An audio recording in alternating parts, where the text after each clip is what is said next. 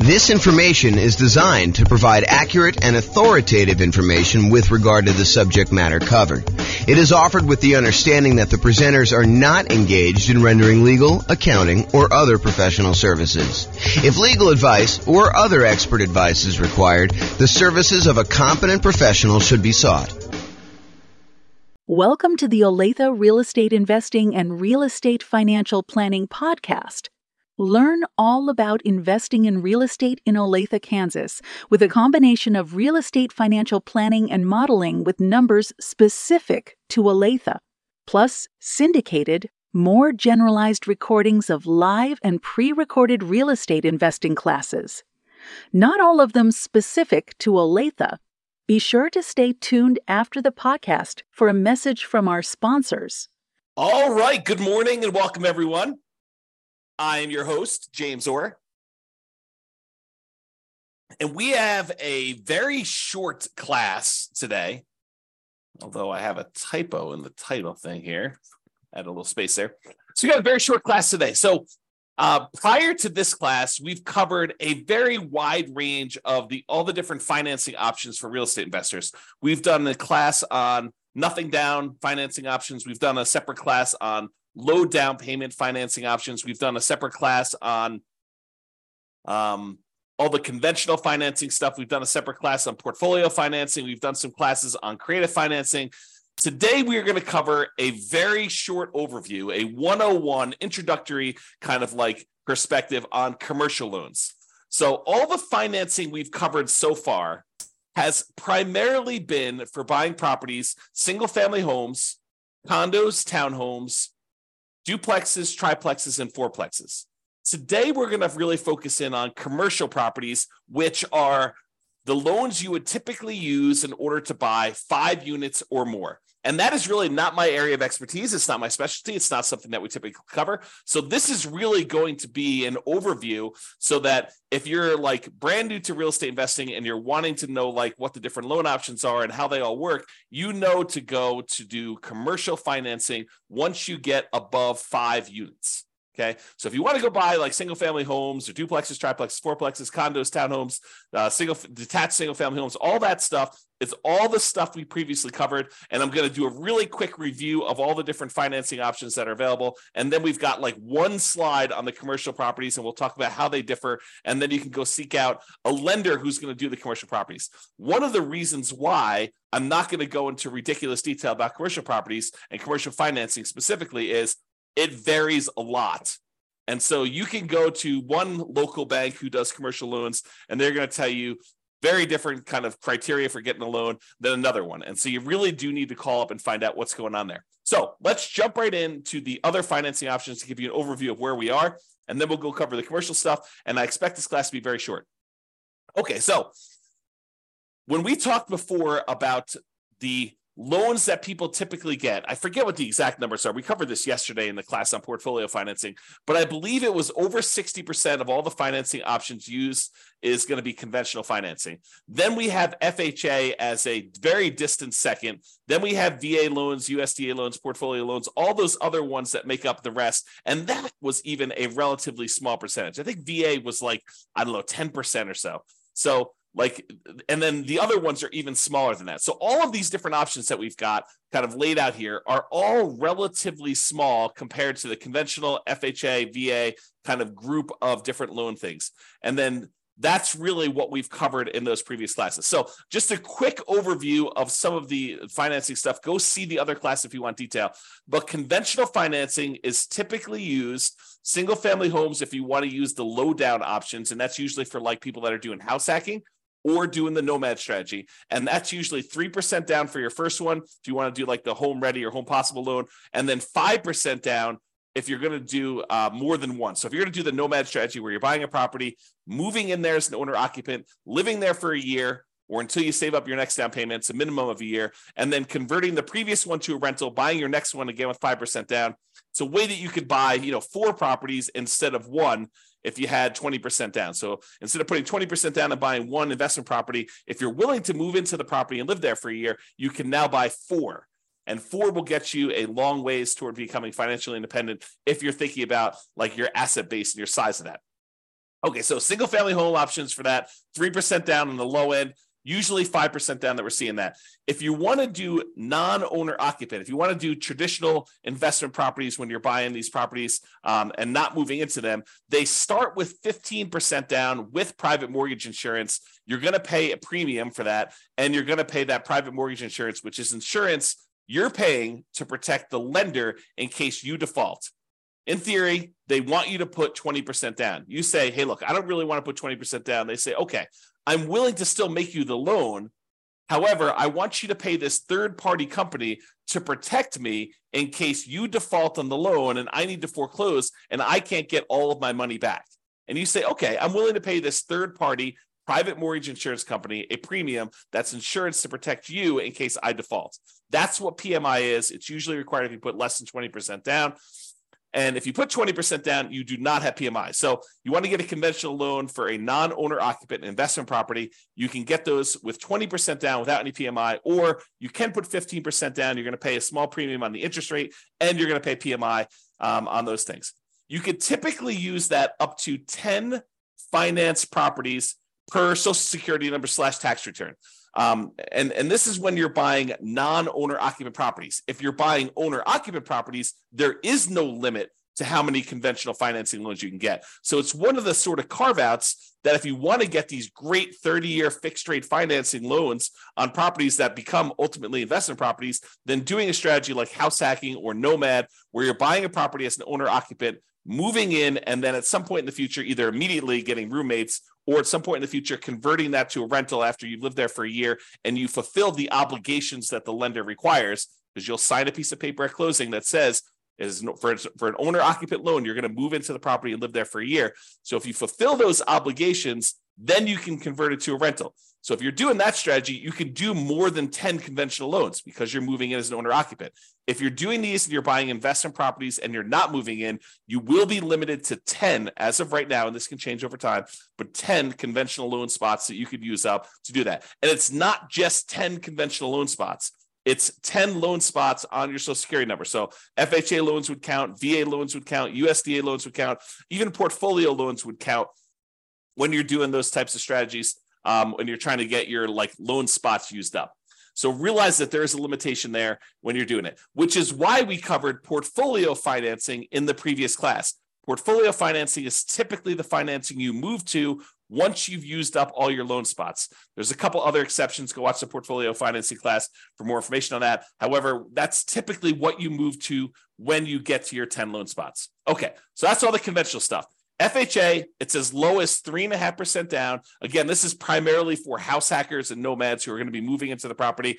It can be used for single-family homes, plus duplexes, triplexes, or fourplexes. So anything under that 5 units, you can use the FHA financing for. The two loan types that we typically use if we're buying these kind of like duplex, triplex, and fourplex properties are FHA and VA traditionally.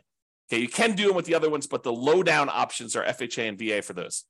So down payment assistance is sometimes used with FHA, and that's for house hackers and nomads. It's probably not going to be for non-owner occupant investors. VA loans, it requires VA eligibility. So thank you for your service if you've done that. It is a nothing down loan program. And again, that could be used for single family homes as well as duplexes, triplexes, and fourplexes. The USDA loan is the other nothing down loan program, and that requires rural property. So you're not going to be able to use this loan in a big city. These are for like things on the outskirts of town in more rural areas. Use the USDA eligibility map in order to find out if the property you're considering is eligible for that nothing down financing. Just go and search out USDA eligibility map and type in the address of the property. It will tell you if it is eligible based on that. Again, these are nothing down, and they can be used for those single-family homes, not duplexes, triplexes, or fourplexes. And then portfolio loans, these are typically local banks that are not going to be selling their loans to the secondary market, rather. They're going to be keeping the loans on their books in their own portfolio. It is usually the next stop when you exceed your loan limits with conventional financing. There are other couple exceptions, like if you're going to go do a loan with your self-directed IRA or self-directed 401k being used as a financing, or if you're going to go buy an LLC at the start, you're going to do a partnership and you're bringing a partner, one or more partners in, you want to buy in the LLC to begin with, you can use portfolio financing to do those as well. Then you've got the whole creative financing family, owner financing, wrap financing, subject to, loan assumption. the lease option, lease purchase, rent to own, lease to own kind of family of things. All the agreement for deed, contract for deed, bond for deed, installment land contract, like all of those different options as well. That's all the creative financing stuff. And in those cases, you'll probably very likely be able to negotiate a low down payment option, if not a nothing down payment option, although there are some deals that would require some money down when you're doing those. Private money, going to grandma, asking her if she'd be willing to do a loan. The negotiation is wide open on those because it's usually based on your relationship with somebody. And the quality of deal can help, but it's primarily your relationship with grandma that determines whether or not that is going to be a good loan for you. And then finally, hard money loans. Those are people that are in the business of loaning money on real estate, very likely to be able to negotiate a low down payment, or in some cases, a nothing down loan option. In those, it's usually based on the quality of the deal. You know, a lot of times you'll hear 70% of the after repaired value is the maximum that they'll loan based on those. It is generally commercial properties only. So with hard money loans, you're probably not going to be able to use those as a nomad or house hacker. It's usually only for commercial loans. That's usually because the hard money lenders don't want to deal with the consumer loan lending laws. Okay, so that is an overview of all the different things. And you'll notice that these are mostly dealing with single family homes, condos, townhomes, duplexes, triplexes, fourplexes in some cases, but it usually doesn't deal with 5 units or more. Although you could argue that the private money and hard money and creative financing ones, those could also be used with some of these commercial properties. However, commercial properties are typically 5+ units, and some banks may do some kind of more unusual things like do commercial loans across multiple single family homes, condos, townhomes, duplex, triplex, fourplexes. Well, they'll do like a blanket loan over those. Some of the other interesting things about commercial loans is they typically don't count as part of your 10 finance properties for conventional. So it usually is not one of your loan spots if you're thinking about it that way. Another interesting thing about commercial properties, a lot of times when you're doing these other loans, they're going to require that you buy them as an individual and personally sign and personally guarantee the loan. So you'll go buy a property and you'll do conventional financing. They're going to have you personally sign, and you're not going to be able to buy an LLC. Not going to get into this discussion here, but sometimes people will buy the property, and then as soon as they own the property, they will go meet with an attorney, get proper legal advice on how to do this, and then they will deed their property into the name of an LLC. There's some weird things that happen with that as far as like your ability to do that without the lender being able to call the loan due. Not that they will, but they are able to call the loan due. But you'll want to get advice from an attorney on that. It's a gray area to say the least. However, when you're getting a commercial loan, you could usually use the LLC directly to borrow. In most cases, the lender is still going to require you to sign or someone else to sign personally on the loan to personally guarantee it. And if they are going to lose money on the deal, if they have to foreclose or something like that, they will go after you personally to do that. So there is recourse on you as the individual borrower. So these loan programs, and one of the reasons why we're not going into a lot of detail, these loan programs vary and they constantly change. It's sort of like the way I think about it is all the traditional consumer-based loans have very strict standards and very rigid rules in place to protect the consumer. However, commercial financing is sort of the wild, wild west. All the rules and everything can vary. They're kind of like setting up what they can do there. And so realize that if you're going to go do commercial financing, just go in eyes wide open and realize that the programs are not standardized and that you'll likely have that. I would also point out that most of these loan programs, this comes with some exceptions in here, but most of these loan programs, one of the advantages of getting these is that they are 30-year fixed rate financing. However, when you go to commercial loans, a lot of times there are exceptions where you can get fixed rate financing. It's kind of difficult to do, and they're harder to get and more cumbersome to apply for. But most of the commercial loans you're going to run into are going to have some type of adjustable rate mortgage and usually have some type of balloon payment where they may have a 20-year amortization where you're paying off, you're making payments on the loan as if you were going to pay off the entire thing in 20 years. However, you usually have like a 5-year balloon or 7-year balloon or a 10-year balloon or 5 years with the right to renew one more time with an adjustment to the interest rate for another 5 years. So all these kind of like things vary. So even though that has a kind of payment period over 20 years, realize that you may have to pay off the entire loan or refinance it within 5 years or 7 years or 10 years. Again, these programs vary and they're all over the place. The relationship with the bank, especially how much you have on deposit, can help out a lot as to whether or not you can get these, especially with local banks. The underwriting depends on the guarantor, the person who is signing and guaranteeing the loan, and the property itself. And then there are other requirements such as providing financials to the bank each year. If you go get a conventional loan or an FHA loan or a VA loan and you qualify for that loan, once you qualify, that's it. The bank does not come back 3 years later to check to see if you've actually still qualified to have that loan. Once you qualify, you're in and you're golden. That is not the case with commercial properties. With commercial properties, they will want you to provide financials to the bank every X period of time. I've seen mostly years. So every year they want you to come up with updated financials, and they want to make sure that you still qualify and can still get that loan. And if not, they may actually start foreclosure process. Okay. There is a relatively famous, I'm not going to mention it by name, author of real estate investing books, an investor who tells the story of the bank calling their loan due during the downturn. They just said, hey, your financials look weak because all these property values are kind of compressing. And, we feel a little bit nervous about stuff. So we actually are going to go call the loan due. You have X number of days in order to pay this complete thing off. And that happened during the downturn. If you're not prepared for that, that could be a problem. So realize commercial properties are very, very different. All right. So that's it. That's the 101 version of commercial financing. So if you're looking to buy single family homes, condos, townhomes, duplex, triplex, fourplexes, you can use the traditional financing we've covered in previous classes.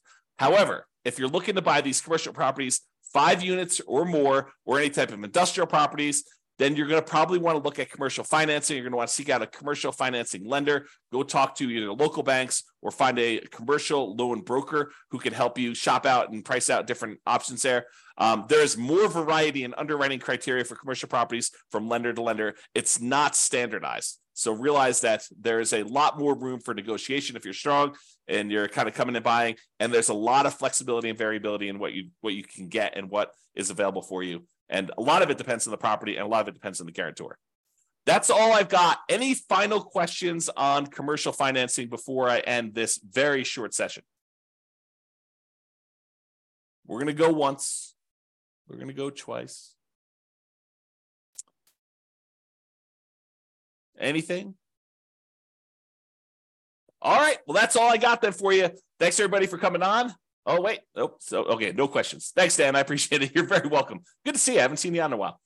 All right, guys. That's all I got for you. Thank you very much. I will talk to you tomorrow. Bye-bye for now. With home prices up, mortgage interest rates up, and rents up but not quite enough to counteract the higher prices and interest rates, cash flow on rental properties in Olathe is harder than ever.